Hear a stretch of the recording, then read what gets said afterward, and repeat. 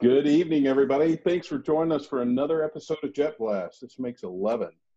We made it past double digits, and we're here. And tonight we got a real treat for you all. You get to learn about appraisals, which I'm sure you're just dying to know about, all the finance things that run our industry. But I think it's really important for maintenance folks to know the impact they have on the value of the airplanes, both perceived and actual. And so we're joined by Cameron Tipton from Flight Level Partners. She's going to talk to us about that tonight. But before we talk to Cameron, Lee, what's up?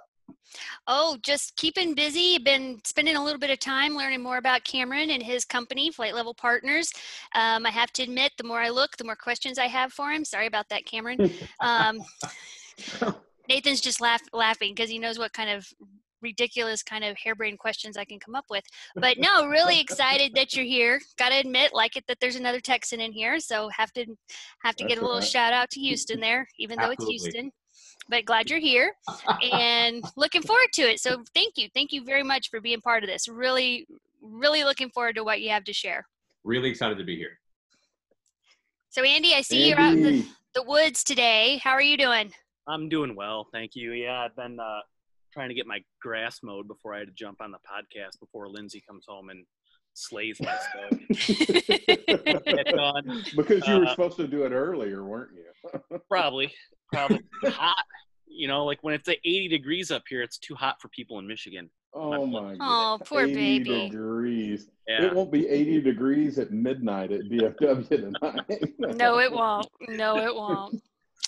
Oh my. That's crazy. Nope, excited Cameron, to be here, man. I'm looking forward to hearing what Cameron has to say and learning some more stuff. So let's get it out. And you know what? You may learn ways that appraisers could use your site to help them get some numbers sometime too. That would be great. Yeah, you never know. So Cameron, you want to tell everybody kind of a little bit about you and what your background is and how you found your way to appraising airplanes? Yeah, definitely. So I kind of have the similar, the typical lifelong aviation enthusiast. Grew up looking up at the sky. Really, the condensed version of this is my best bud in college, Corey DeWitt, and I. We worked for a small leasing company almost right out of college, and fell in love with the brokerage process, which we were exposed to pretty early on. And we became kind of fixated on growing a data-focused approach to the brokerage process. It was really heavy on the acquisition side, and we never really thought there was enough data and true metrics brought into that space, especially people that didn't know necessarily anything about aviation. So these are like truly first-time buyers or not pilots. I want an airplane, but I literally have no idea. And the kind of off-the-cuff shooting for us just didn't feel right. So we really focused on building out a process that focused really heavily on incorporating just math into the flow of that, from really heavy consulting to the acquisition. Can you guys do COVID numbers too? No, thank you. No, thank you. Sorry. Anyway, I didn't mean to derail you. You said math. We do fuzzy math, right? Right. Yeah, it's blurred, right? Anyway, sorry.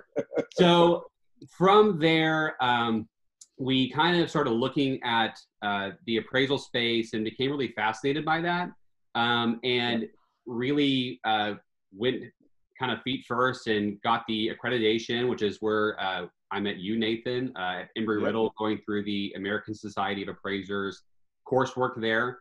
And to be honest, what was initially going to be a value add to our brokerage customers has become our core competency. So that now accounts for about 99% of what we do on day-to-day is exclusively valuations. So that's pretty much how we got to where we are now, and really that's what consumes us, and we love it. Yeah, awesome. No, awesome. So go ahead. I know you guys both got questions. No, I do. Well, you just kind of dovetail off of what Cameron was talking about. I love the fact that it says empowering the business of flight through data and consulting. One of the things that I was talking yesterday and the other day, what was it?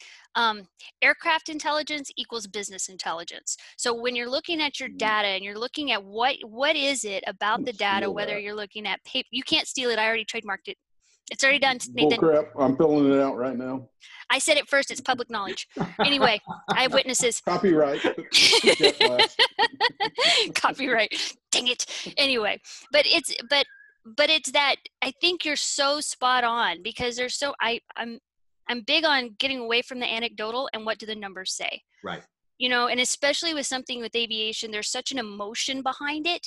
You know, there's the emotion of flight. There's the I'm going to own an airplane now, regardless of the size. And now I have this ability to do things I may have never thought of before. So there's so much emotion, but how do you get through that to the reality of what's happening? So I love this concept of what you're doing with really being able to take the data behind it and couple that with the emotion to make sure you're making the right decision. So this is what I've gotten out of your website so far, Cameron. So we're good. So the good website, I guess, if I'm on. Thank you. Okay, so if I'm on the right page, that's a good website. But no, I love that concept, especially when you're able to, like we said, couple the data with the experience of owning an aircraft, owning and operating your own aircraft. So I really like the concept of where you're going. Well, and that was for us so early on. It was, I want to say like in the most PC way possible, but it was just alarming to us that we saw, ex-clients or something on the leasing company, and they would go kind of through the process and they would be blindsided, a dozen times from initial consultation to acquisition, because they never were openly informed about, any aspect of the process, and they didn't know. It's not their fault. Right. I mean, these are people, they're total lay people. They don't have the knowledge. And that's what you're expecting. It's our fault. Quite sure. honestly, it's our industry's fault. It's just people not meeting them where they're at. And so it was really building a process for we wanted to build a bridge for people to get into aviation. And we thought, even for people that were completely financially equipped to do so, the hurdle of just getting through concept to delivery was too high. And so really sitting down with somebody and saying, they truly, and I'm not being funny, like people don't know if they want a Lear 45 or if they want a Cirrus, right? I have that exact problem with a client right now. He doesn't know. One day he's on a Hawker, next day he's on a King Air, next day he's wanting to look at a Falcon 50. It's like, bro. Sure. Let's look at the data behind this decision. Exactly. What is it? What does it mean? Because they're not all the same. Right. Let's bring emotionless math into this equation. Right. Exactly. Exactly. No, I think that's a great point. I like, and that understanding that decision point, because one of the things that I look at, Nathan was talking about, what does this mean for the maintainers, and talking a lot about it. One of your biggest spends in a flight department is going to be your maintenance. Your maintenance spend is one of your highest spends, and so when you're looking at that and understanding that you are the keeper of this, but it's also not only the keeper of the spend, but the keeper of the value. Sure. And so how are you? It's also the greatest value risk, I will tell you. So will Cameron, I think. Yeah. The maintenance piece. So how important is that? And, to be proactive in that approach, and, you want to be proactive because you don't want to get blindsided at the end, not only as a customer, but also as like a seller. Right. Exactly. Yeah. So that's exactly right. So Cameron, what do you, most of y'all's appraisals, what are they for? What's the purpose for them typically? Do you have like one sort of niche that you guys are in, or is it, more legal proceedings, tax, or just people trying to figure out what they've got? So it's by and large is financing. That's kind of the space that we went after early on, and that's continued to be our niche. But the gamut that you just described, we've also played in. So there's certainly a lot of appraisals being used in litigation, and property tax support and that sort of thing. It's very rarely, which I'm sure we'll unpack later, it's very rarely for just an individual consumer. And there's a lot of reasons for that, but the banks, that is a daily task for us at this point. So, Andy, I know you're sitting over there, just your wheels are spinning because I can see them from here. But so, kind of, what are some of your thoughts, Andy? What questions do you have? Because you're kind of coming into this from the outside as well, like Lee. And I know we've talked about it a bunch, but what questions do you have for Cameron? Well, I think that, for knowing, some of my family members that think their stuff is worth gold.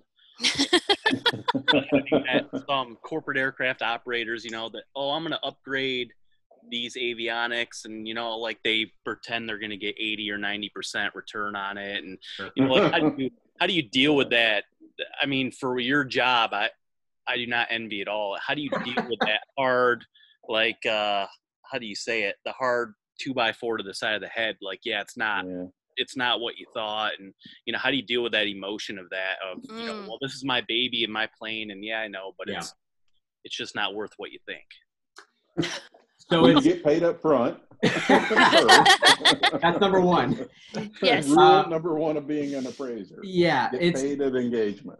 It is. That's truly it's a great question, and it comes up a ton. I mean, there's kind of two different approaches I'll take here. So the first one is the average consumer that we're dealing with, client that we're dealing with, is a banker, let's say. Yeah. The banker could not care less. They are emotionally detached. They are in risk mitigation work, right? Yeah. So at the end of the day, portfolio. Right. If they have to turn around, which this happens, again, weekly basis, if they have to turn around and say, well, it's the appraiser's fault, I know how much the plane's worth, but this is the valuation, then more power to them to do that, because, we're coming from a completely impartial third-party view, right? That's why you have an appraiser in the first place. Now, to the point you're talking about, and this we deal with this pretty often. Occasionally, the clients are so upset with the bank that the bank will allow us a little pass through, and the client will call and they're upset. And a lot of times the conversation is really breaking down the individual value determinants that led up to where we were, and oftentimes, I would say more often than not, people are very reasonable once you kind of give them the XYZ, and that it's just not the way you think, and here's the exact mathematical reason why. And because it's very hard to argue with that. When I can show you a spreadsheet and we've been able to tease out individual avionics components, let's say we're tracking this type of aircraft over time, we see that these types of upgrades typically yield this kind of return, right? And so we're backing into that number that way, and it's very hard to turn around and argue from an emotional standpoint in that. It's going to happen. It happens a lot, and sometimes, these are issues that are very challenging for the customer. An example would be, we've had a number of appraisals where they are coming up to a major life event on the aircraft, and that event is going to drastically outweigh the whole value of the aircraft, regardless of the upgrade taking place. Right? So these are engines that are only on one particular type of aircraft. They're completely obsolete. The aircraft's completely obsolete. Overhauling them for $1.5 million will get you not one more penny on the airframe, and it needs to be retired, despite the fact that you still have this asset that is on. If I pulled a number out of the air, it's worth $400,000. It's worth $200,000. But you got to have buyers, and ultimately you may not be worth justifying. Right, if there's no market, there's no market. So it's hard. Yeah. And I think a lot of times too, Cameron, don't you guys do a lot of educating your clients too, right? Because I think what happens more often than not is brokers generically, because I think several of us play that in our moonlighting gigs, but generically, the good ones will admit to you that they sugarcoat it a little bit, right? And because their motive's different, right? And I think a lot of times when these folks come to the table and have somebody like Cameron give them a little bit of an education on where the market's really at and where airplanes are actually transacting at, and kind of where the industry trends are going, and just to pick on a particular airplane, a G4, classic G4. To his point, if it's nearing a 15,000 hour or 15,000 landing inspection and the engines aren't on a plan and they're about to come due, the only thing worth anything on there are the wheels and the APU. Right. That's it. There's nothing else left. I mean, unless you want to make a camper out of the fuselage. There's just really, it's just unfortunate, but it's a hard reality. It is. Well, so when you're talking about your valuations, and you like, I think the G4 is a great example. And some of these, it's somebody comes to you and they're looking at one of these big life events, whatever it may be, or even with the ADSB, with the ADSB Mhm. mandate, something along those lines. So do you ever like help people make the decision? Do I keep it an upgrade, or do I evaluate it to part it out? I mean, because Oh, that's a great question. do you help with that valuation? Yeah, no, we have in the past. We've had it. In fact, Nathan and I have chatted about a few of these off mic about these. I had a G2 SP. I think now probably about a year ago that they truly had no idea what to do with the thing. It had been parked for a very long period of time, and they were looking at. I mean, they thought they were going to take it to the open market and sell it in a week. No. And so talking through, and some of this would fall under consulting, right? We're providing just analysis and just data crunching to reach these types of conclusions. It's not always a cut and dry appraisal, because that wouldn't be very helpful. Right. In that circumstance. But I mean, in short, absolutely. That's a lot of kind of just that the data crunching techniques and expertise, are very applicable in all those types of events. And I'm actually seeing more and more of that now. I mean, that of course was on the cusp of ADSB, but it's continued to be, I think, just as people are becoming much more cognizant of their operating expenses, these corporate flight departments, and they're just looking at the stuff going and trying to plan more. I don't know if anyone else would be able to speak to that, but it seems there's a more kind of widely adopted, I want to have at least an idea of like, where is going to be the economic point in this life, and what am I going to do then? Yeah. Well, you have to be aware of the life cycle piece. planning. I mean, if you're not doing life cycle planning on your aircraft, whether it's a fleet or a single aircraft, doesn't matter what the aircraft is, you reach a certain point that you have to start making these decisions, and they need to be data-based decisions. I mean, that's and that's part of being a proactive flight department. That's something that's comes up a lot is, are you getting the data you need? We've talked, Nathan and I have talked before about, how often do you get your records looked at? Don't wait until it's right before your time to sell. That's right. Look at or that as you're going valued. through, or get it valued, because wow, you might be hit with some big surprises there. Right. I like that approach. It's something that you should always be cognizant of as you're going through the life cycle planning, especially some of the older aircraft. You can on a newer one, but an older aircraft. And I think for the classic corporate flight department, like the one that I used to manage, we used to go to a broker to get valuations. That was part of one of my many job responsibilities, and that's where I first got interested in appraising airplanes. I was told on an annual basis to go to our broker and have an analysis done on our fleet and pick the value. And in reality, what that broker was doing was using Blue Book and VREF and kind of picking the middle and saying, hey, we think the industry's trading it close to wholesale this year. So here you go. Here's what we think each of the four assets are worth. And I would in turn give that to our finance and tax department. And they were adjusting book depreciations based on that, right? Rather than doing a straight line method. So I think, one of the things I wish I had known then that I know now is I would have hired a guy like Cameron every year to just do our fleet, right? And then I would pass that certified appraisal report with no biases, right?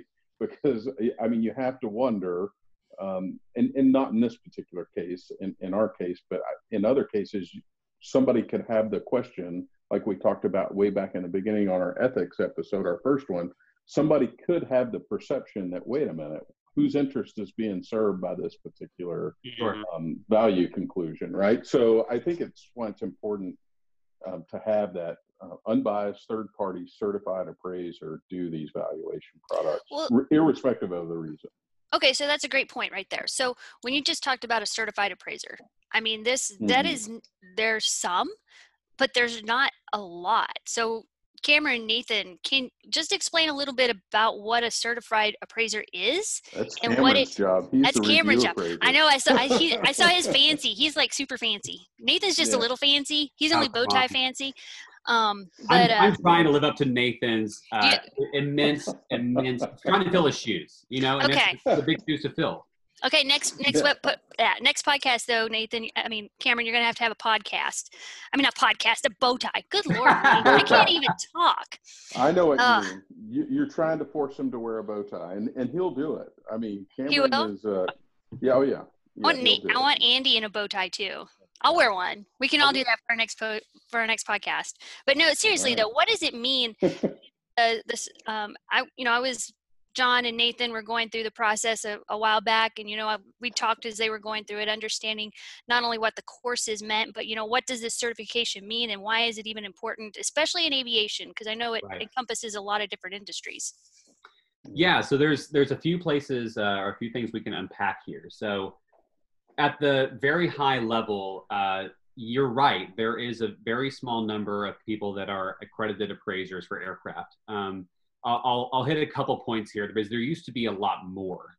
So there was an organization that's actually totally gone now that I think you're familiar with, Nathan, called the NAAA. I was accredited NAAA appraiser. And that organization is now gone, and I think there are some remnants left, but I don't know how much of an impact it's had on the industry, and I truly don't. Yeah, I don't see much of it.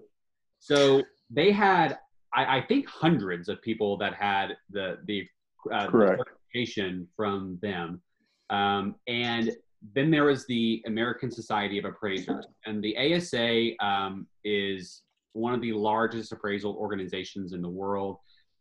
It encompasses all disciplines. So from anything real property, your typical real estate appraisers, through gyms and business valuations, all that falls under the ASA. So the ASA is a nonprofit that's recognized by Congress. They were one of the founding members of the standards that we are required to adhere to in Canada, the United States, Mexico, blah, blah, blah. So to become an appraiser with the ASA, specifically in aircraft, today they are in conjunction with Embry-Riddle to provide the actual education coursework. There's 120 hours of in-person, or I think currently Zoom meetings that are. I would. By the way, I want to. Yeah, we got to go back and address that with those people. We'll come back to that one. So I'm with you. But so you go through these 120 hours in person with Embry-Riddle. It's taught in conjunction with ASA instructors and also industry professionals. And you actually go through, take a test at each segment, and then an exit exam. You take an ethics exam with the ASA, and then you submit a appraisal report for a review by a board of examiners. And then after all that, you can get the gold seal. You're an accredited appraiser. And that is, before you begin any of this process, you have to have a line by line item of I can't even remember the amount of hours appraising aircraft in some capacity prior to getting the credential.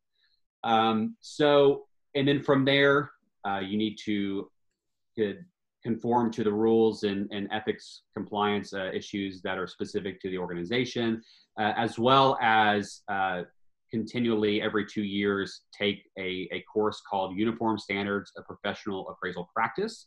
USPAP is the fun way to say it. And that encompasses, again, all disciplines, and that is I'll say, quote unquote, the law. So in the United States, I must comply with this. I must certify the appraisal report to comply with this. And it spells out the development and reporting standards for all appraisals. So after all that, there's actually only like 70 some odd aircraft appraisers with the ASA worldwide. Wow. It's a very small number. And so to your point, is there more work than there are appraisers? And I think that is probably a resounding yes. And I think to go back a little bit and touch on, okay, well, there's these brokers providing valuation reports, or they may call them something else. They might call them market analysis, what have you. Is there a time and place for that? And there absolutely is. There are times when those reports are, even in my opinion, 100% valid. That's right. even some of the stuff that Nathan's talking about, a large fleet operator or a mid-sized fleet operator, whatever it is, that may be a very legitimate way to go to get an idea, right? If it's not real critical to finance, tax, legal, I mean, that's a way, way less expensive approach to use to arrive at something that might be within the ballpark. That goes back to our VREFs and our blue books. There's a time and a place for that. So pricing guides have a place. There's no doubt. They absolutely do. So I think that was a really long roundabout answer to your question, Lee, of kind of what it means to become an accredited member or senior member of the ASA. So it is a limited pool of people. In fact, I think Nathan could attest to this. The majority of people in our cohort did not go and become appraisers. That's absolutely right. Large groups of people from Delta and Southwest Airlines that are in property tax, and they want to be able to more appropriately defend the valuations that they're internally providing. They have no intention of getting the accreditation. Right. I would say, if I was throwing a number out, I would say 20% of the people got the designation. Maybe even less. Yeah. Well, one of the things you talked about is like you have your continuing education requirements, you have the certifications. I mean, there was a lot that you went through to get this and to keep it. And so, ethics has been huge over the last, well, it's always been a big deal, but it's all been kind of brought to the forefront, and BAA has their ethical standards. Some of the organizations, IATA, I don't know if I say it, they have ethical statements, different things along those lines. So as the responsibility of being certified, does that also mean that there's recourse? I mean, against somebody who is certified?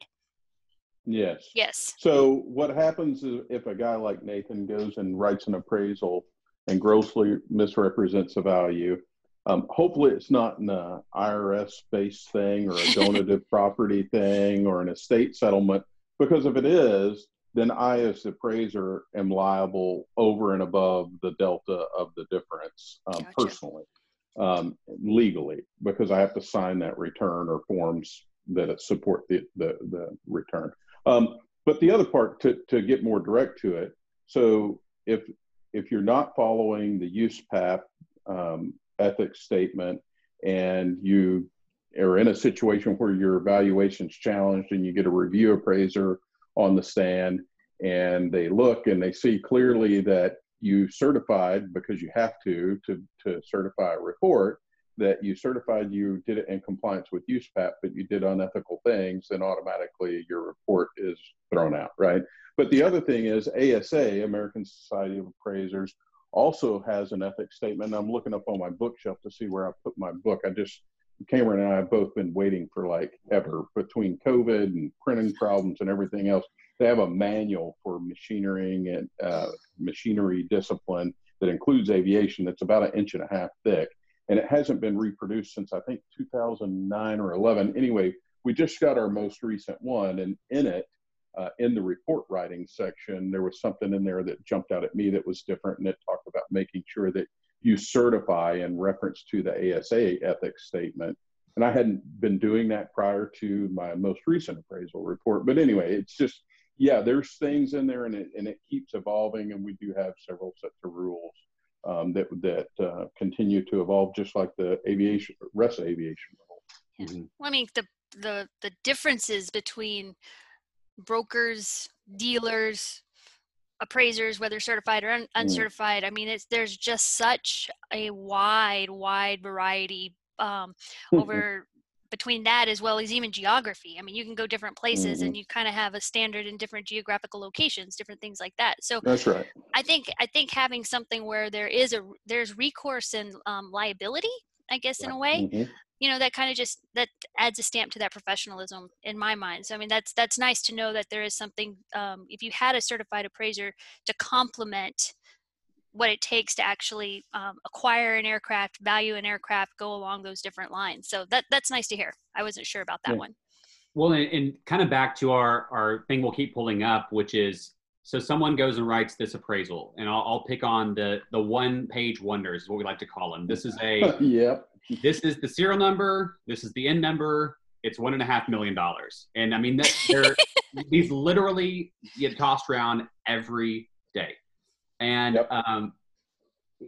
The challenge here is to a person that maybe doesn't have the total knowledge. Let's say, this is an attorney who's representing a guy that maybe he's represented for a long time in other capacities, but he doesn't necessarily know aviation. So he calls a broker, and the guy throws him this appraisal report. So this thing gets pulled into litigation, and opposing counsel has me come in as a reviewer. It's not going to take me 30 seconds in my review report to say, okay, the guy's not conforming to the mandatory standard. He's not accredited within the organization. The value has no logical conclusion, and it's going to be tossed out by not meeting the minimum criteria for technical evidence. So it's a fairly simple equation. So even to people that are accredited, that that if something is being misrepresented, the most common way that comes to light is that that someone along the chain of the receiving end calls into question and goes and gets a reviewer, or someone internal spots that there are things that are not in compliance with USPAP.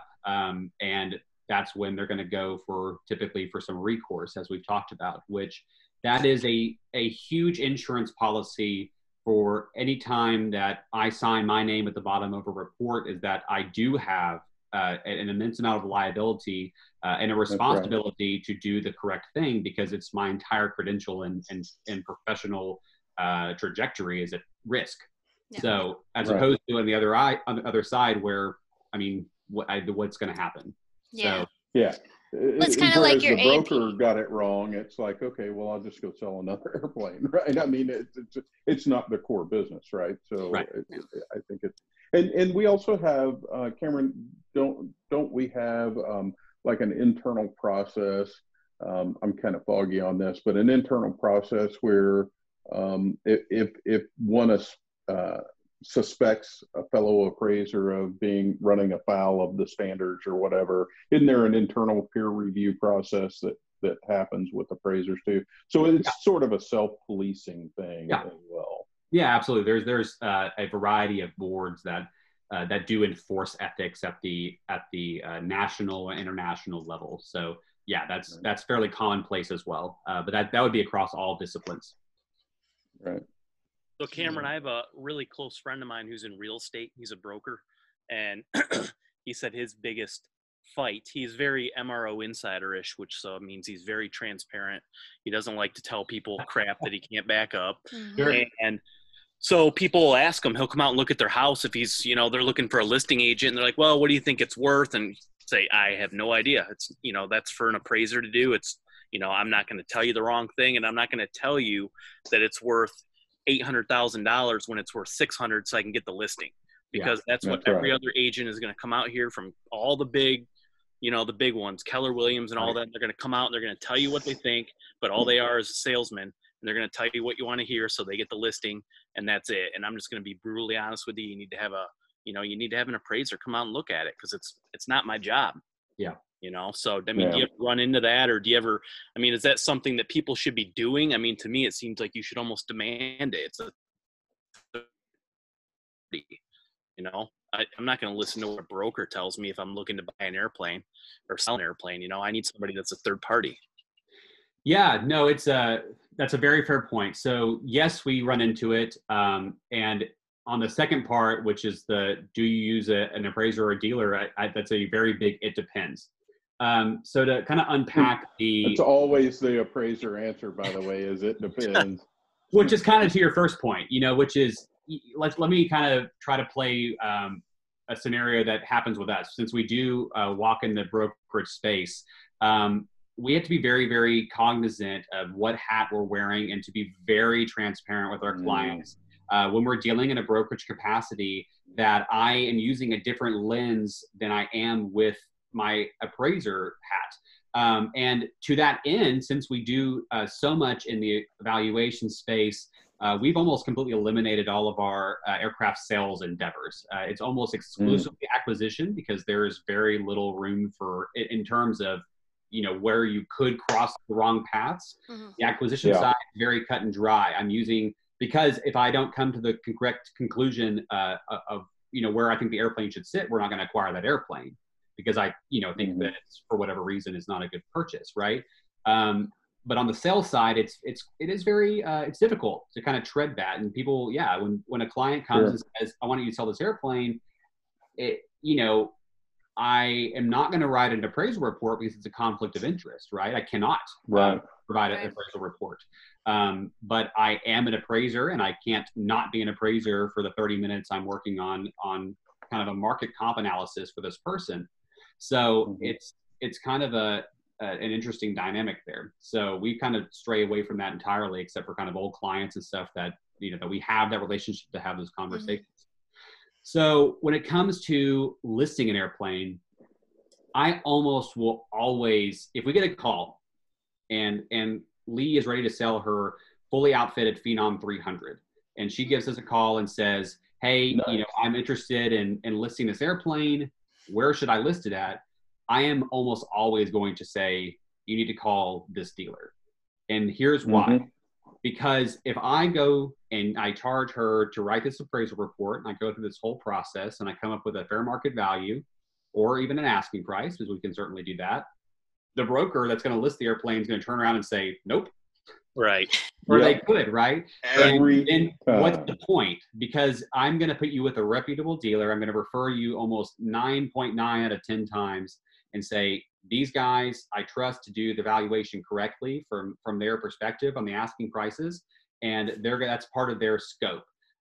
But to that end, that is why it's so critical to use brokers and dealers that are very well educated and use internal processes or are parts of organizations that hold them to a higher standard. Because certainly, talk about the wild, wild west, that is a very wide open space that is kind of ripe for those types of issues of people not knowing really how to properly price things. It's very important to us when we do those kind of referrals that we're putting people in the hands of brokers and dealers that have a very thorough process.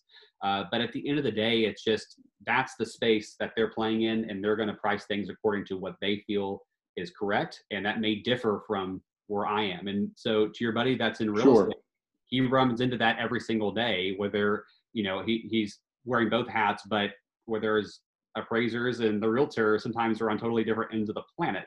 For sure. Where they think pricing should be. Yeah, I had the conversation, Cameron, in support of what you're saying in a real world example. I had a conversation with a broker a couple of years ago over an airplane that had some hail damage to it at one point, right? And it was a large cabin turbine airplane. The airplane had encountered hail, diverted to an OEM factory service center.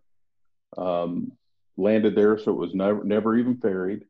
All the parts were replaced with factory new parts. There were no EOs. There were no oversized and fasteners. There was no 337 generated for this work.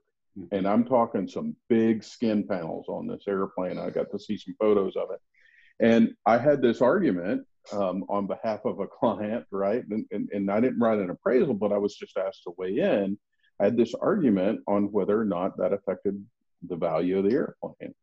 And diminution of value is always tricky, and it's not a perfect science. But in this particular circumstance and set of facts and circumstances, it had been 5 or 6 years.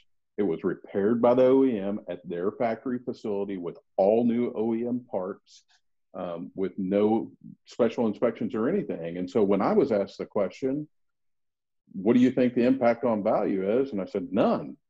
And the broker's freaking out, right? "Oh yeah, there is. I mean, we're going to get a lower offer." Well, you may be. That's a liquidity problem. And that's your inability to market and sell. That's not, if a banker asks me what's it worth, I'm still going to tell them the same number, irrespective of your marketing issue, right?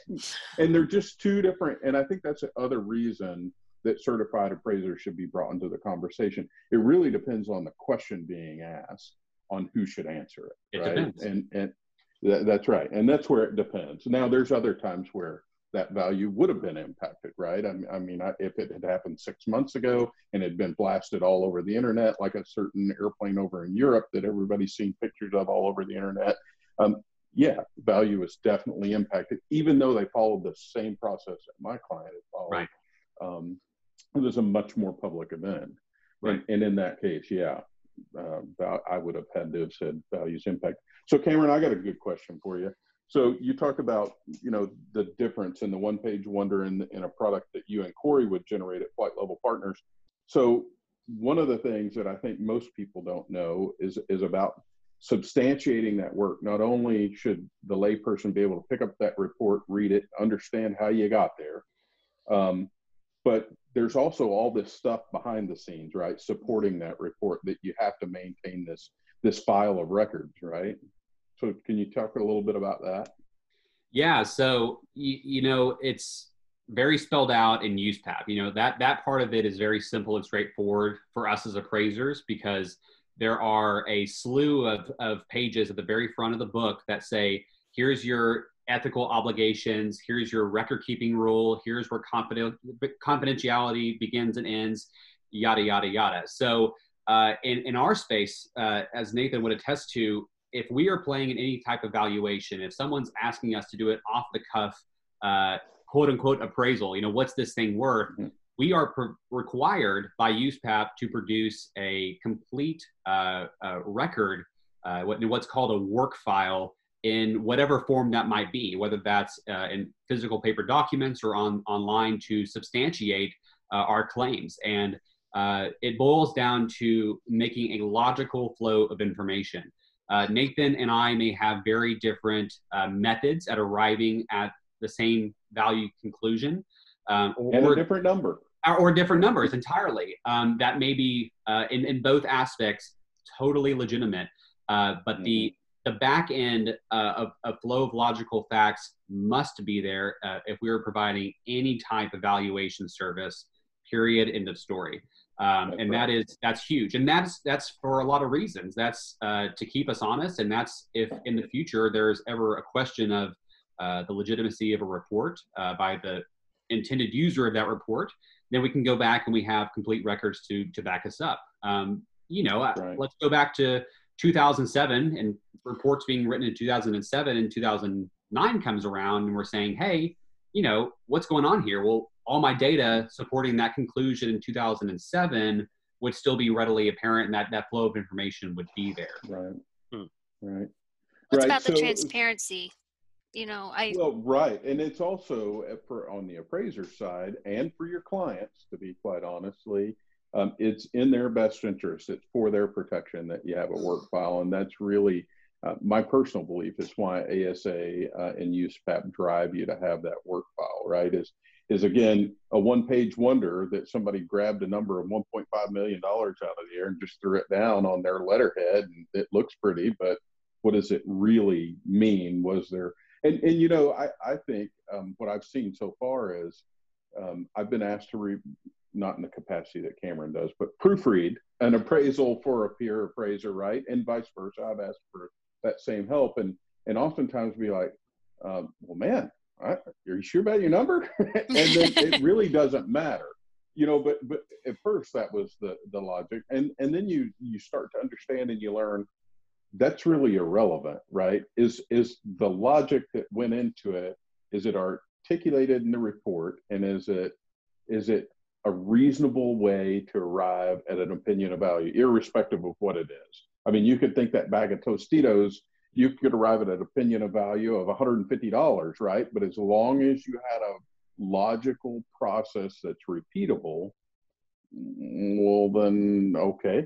Because that's what's getting contested, not the number. Because the number is an opinion. It's subjective. It's not subjective. It is just a difference of opinion on how we arrive at that conclusion. Because there's a million ways to look at a particular asset, and sometimes we're taking entirely different approaches to value. Maybe this is something that generates revenue far beyond what the actual raw comparable analysis would bring us to.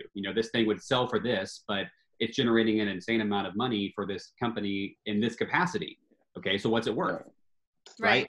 And so two people may take two totally different approaches.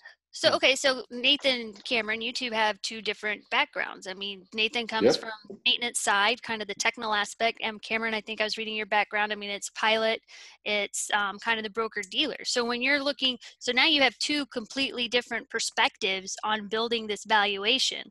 So granted, you can come to the same, you can come to different conclusions, but just kind of on average, how far away do you think some of those valuations are? Like, I mean, are y'all usually in the same ballpark, or is it something that is completely different? I think we were trained in a way, and I don't know, Cameron, you have to kick in here too, but I think we were trained in a way through the 4 weeks that we had to schlep down to Daytona Beach and poor baby. do Zoom. Yeah. And go to these classes, but they were actually really good, right? So what I think what we've all learned, and it's interesting that our cohorts kind of stuck together. Cameron talked about that. Those of us that are active appraisers out of that group still kind of stuck together, right? And there's a little bit of a network going and note comparing, which I think is extremely healthy.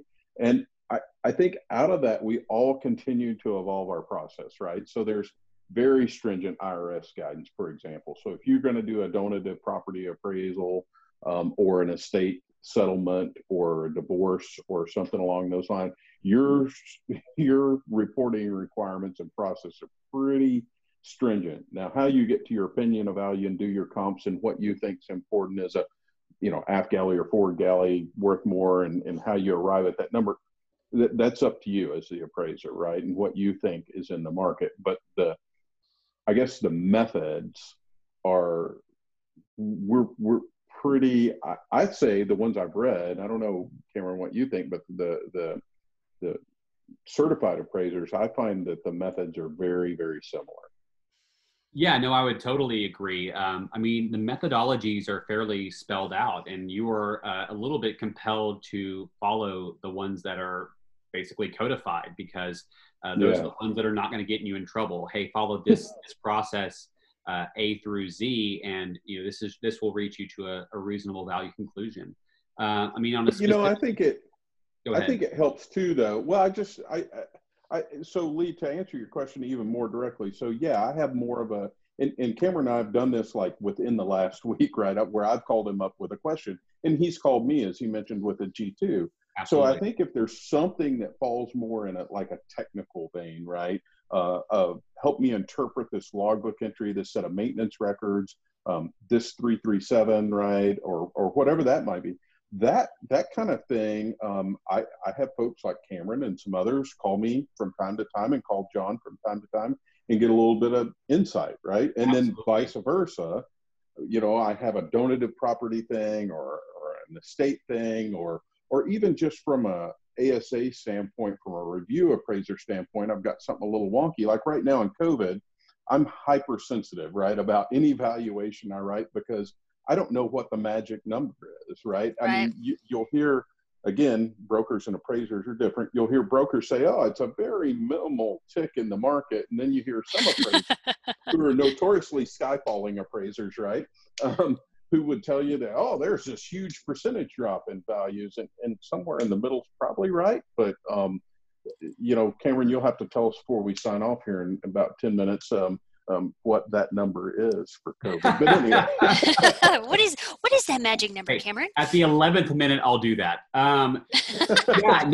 Nathan, that is 100% correct. Nathan's gonna be my first call if there's a technical issue that I will openly not, be the expert on. I'm calling Nathan to discuss that. And I think that, to your point, is a really good environment. I think that was set up very early on, kind of during even the education process, that this is not a closed door, we're all disconnected space, because it would truly be impossible to do the work that we do in that type of environment. There's so many varied aircraft. Nobody is an expert on every make, model, and year. You're just not going to be. It's unreasonable to think that you are. And so I think almost every assignment, I'm making at least a couple of phone calls to make sure that the data that I have maybe stored is correct, or if my thinking is in line, or sometimes it's back to those brokers and saying, hey, like I'm kind of getting, this is the type of airplane I'm dealing with, this is the number I'm coming up with. Does that seem reasonable to you? And so I think that's a fairly common core throughout.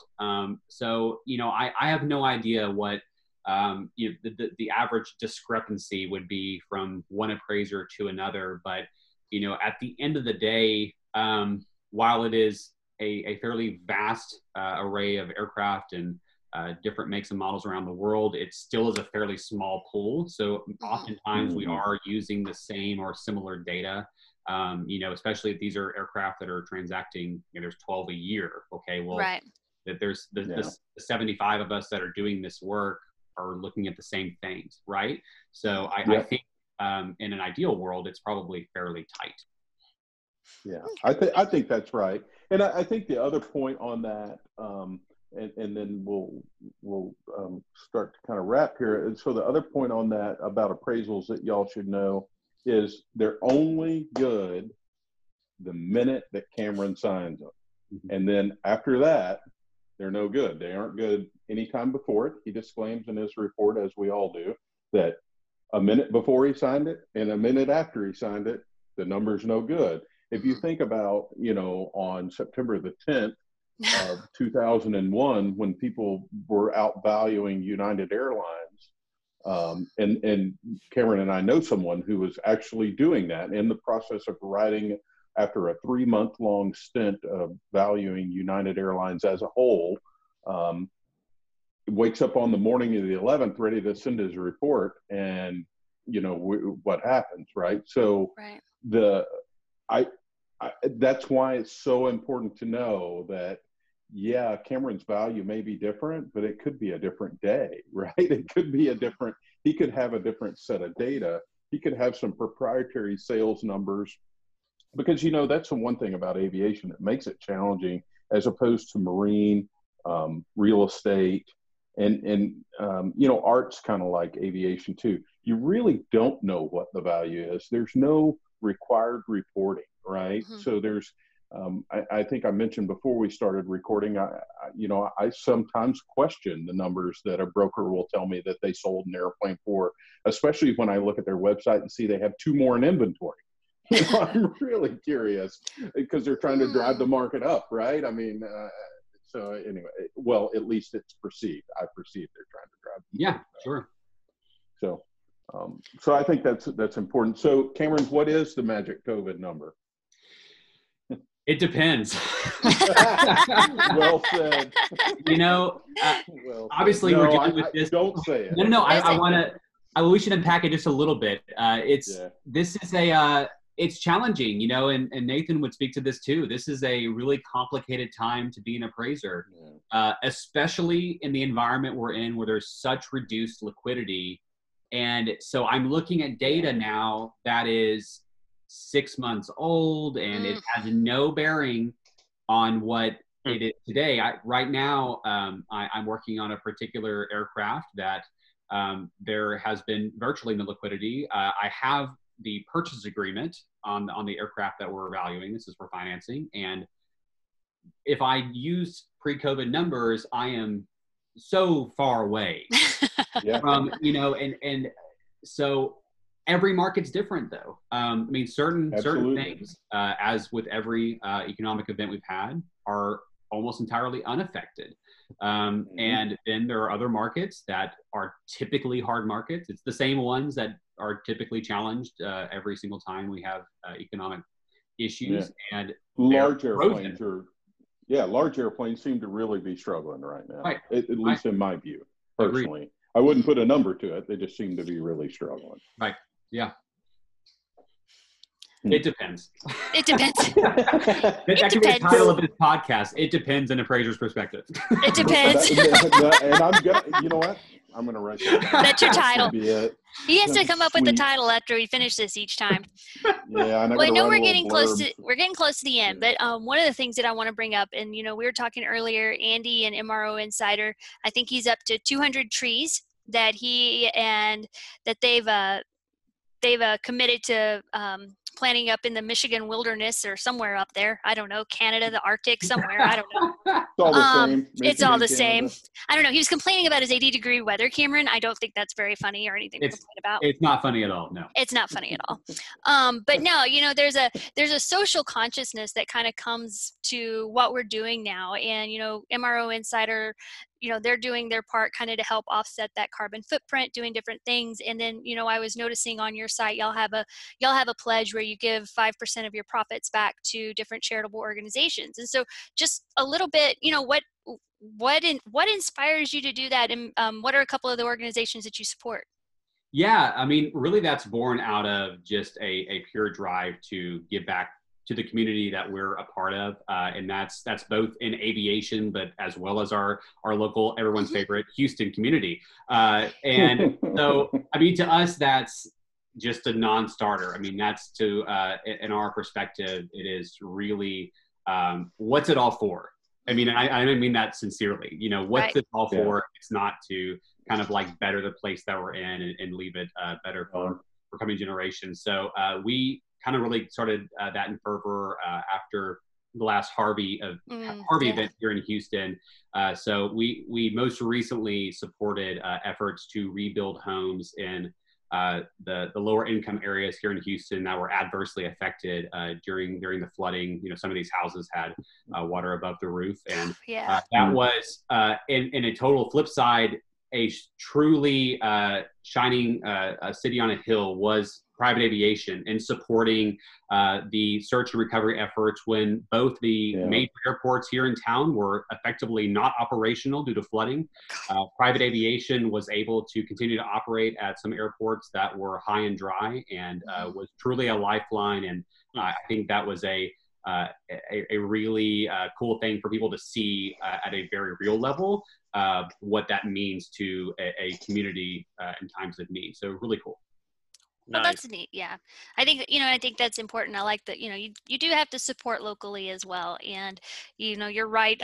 During the hurricanes and, I'm talking to my friends that were down there, sitting there messaging as they're watching the water rise and doing different things along that. And the ability, business aviation is probably one of the worst about tooting its own horn when it comes to the support that they do give, and they don't, it's not public, and they don't do a good job, and there's so many great things that they do. And so that really was a very good example. Them and the Cajun Navy. I love the Cajun Navy. That's like one of my favorite stories everywhere. The Cajun Navy. They have a Facebook page, Andy. You'll got to look them up. I've seen videos of it. Isn't it awesome? Love it. But I mean, it's people coming together. But that's just admirable. It's also admirable that y'all put that right out there in the front. It's right there that's part of what y'all do and what you believe in. Yeah. And I'll tell you something else about Cameron that he won't tell you. So good. He's nervous. Too.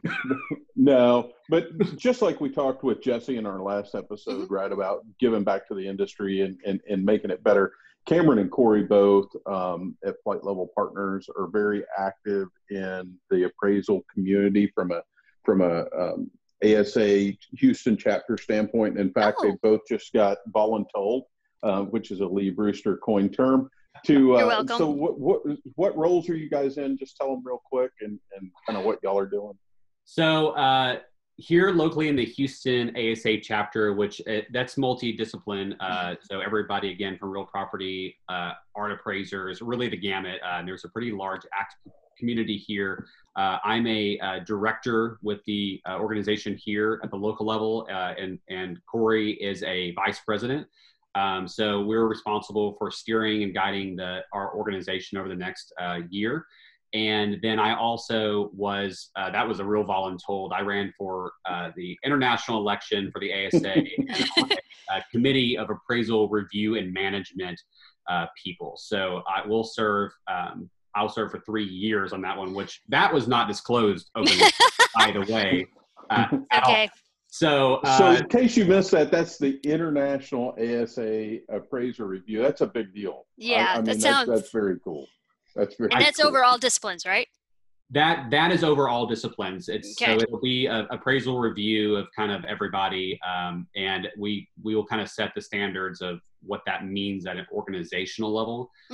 But here locally, I'm really blessed to have such an active community here in the Houston area. It's a I fairly bet you large do. chapter, and we put on some really incredible, hundreds of people events, a lot in the energy valuation space. Mm. And similar. So it's a really cool group of people. And I am obsessed with, I think everyone thinks that we're obscure, the aircraft appraisers, but then you hear these art appraisers that are in the business of valuing art from, like 1701 to 1703, right? And it's like, how cool is that to me? It's so cool, and so I get a lot of value out of that. And just hearing the stories that they bring of kind of how they approach it, is shockingly applicable to our world as well, because it just absolutely makes your mind work in different ways. No, I think that's great, because I think perspective's a lot, because it's very easy to get blinders on, aviation, but there's a lot of similarities regardless of where you go. I think you've just shown that, but that's neat. I bet you do have some very interesting appraisal stories from the Houston area. I mean, I'm just thinking of, what you have there, because you can have a little bit of everything. Sure. Everything. So, it's not just one industry that's there. So I bet those are some interesting, fun meetings, especially after a couple of drinks. Right. Absolutely. Absolutely. Allegedly. So you've been told. It's pretty open. No, so it's just true. It's just there. No. Well, do you, Lee or Andy, y'all have any other questions for Cameron before we let him go? No, I think that was great. It was very informative. Yeah. Love it. Well, I do. Cameron's a wealth of knowledge. He really is. No doubt. And so is Corey. These guys got it wired. So what's up, Lee? So two things. One, I think it's really cool that you and Corey both went to West Texas A&M. I think that's really cool. Usually we're like surrounded by everybody. They went to Riddle and that's it. And so So when you see somebody who didn't even go to an aviation school that's doing something that's so impressive, I think that's really cool. My kids just went out and saw that campus. I don't know if they're going to go out there, but we'll see. But yeah, that's really neat. But also just kind of as a partying and to finish, kind of wrap this up, what are if you could give somebody out there, let's say with two different audiences. One, for somebody who's looking to buy, what's your top tip for somebody who's looking to buy? And two, for somebody who's in a flight department, what is the top tip you can give them to start acting in a proactive manner towards their aircraft value? Ooh, those are great questions. Those are great. You should have led with those, Bruce. No, I want to. 11th hour. Let him drink, get loosened up a little bit. Get to those. Yeah. So from an aircraft buyer, I would say my number one tip is just take a breath, take it slow, and look at the numbers. It doesn't matter who you're working with. Challenge them to work with you and to really be process oriented with how you're approaching your purchase or sale, for that matter. Make them show you the numbers and take an active role in what that looks like for you. Don't just take things at face value. Ask why. And I think that to me is such a big barrier for people, because our clients are extremely successful, well-versed people. And oftentimes they can feel like they don't know this industry. They're not, they're uncomfortable. It's a really large barrier of knowledge. Ask why. Typically, we're all really excited to talk about it. And if they're not able to provide you with an answer, that might be telling also. So just take it slow and ask the right questions. And if all else fails, go to an expert and ask them. For a fleet, I think we've really touched on it already. I think a lot of fleet operators, like I said, I truly believe there's been a much greater focus, especially I think after 2008, on really fixating on tracking the assets over their life cycle. So just continuing to make that a really critical aspect, regardless if this is a private owned fleet or if it's the operator owns, being able to track the portfolio over the life cycle and watching some of these key events and having someone that is in the knowledge base that's able to watch out for trends that may be of adverse interest to these people. Just to have that in the back of their heads throughout the life cycle is really critical, because what we don't ever want to see, which happens far too often, is that we're caught at the last second and and then they're calling, Nathan and I saying, we needed to do something with this airplane, and it was, it was too late, right? Yeah. So just taking again, and just it's all about taking an active role and relying on the experts that are ultimately, that's what we're here to do. Awesome stuff. Well, Cameron, I can't thank you enough for joining us tonight and sharing all your wonderful knowledge and what you guys are doing. And please give my regards to Corey when you talk to him. I haven't chatted with him or seen him in quite some time, so please tell him hello. So to the listeners, you guys have been giving us great feedback. We've gotten lots of DMs, emails, and one voice message. So you can leave us a voice message on anchor.fm/jet-blast. There's a little button up there that says leave message, and it actually will leave us a voice message. So you can talk to Andy about his syndrome hairdo, or find out about what our next upcoming episode is. But I think I would ask that y'all keep the questions and comments coming. And in the show notes for this is going to be a link to Flight Level Partners, and also to Cameron's LinkedIn page, as well as Corey DeWitt's as well. So you can reach out to them if you need any information about aircraft appraisals, or need the service done, or just have a question in general. I'm sure that Cameron or Corey, either one, would be happy to help you. Anything for us, Cameron, before we blast off? This has been so fun. I truly appreciate you including me, and I'm a big fan of the podcast. I think y'all are so fun. I'm so serious. I think y'all's dynamic is awesome. I think you ask all the right questions. I think you're doing a great job. So this has been a true pleasure. Well, thank you, Cameron. Appreciate it. Yeah, thank you very much. Yeah. Thank you, Nathan, for paying him to say that. I appreciate it. Well, I did not pay him to say that. Sure. I have ethical compliance. Sure. Right. But that's okay. I'll take it. Thank y'all.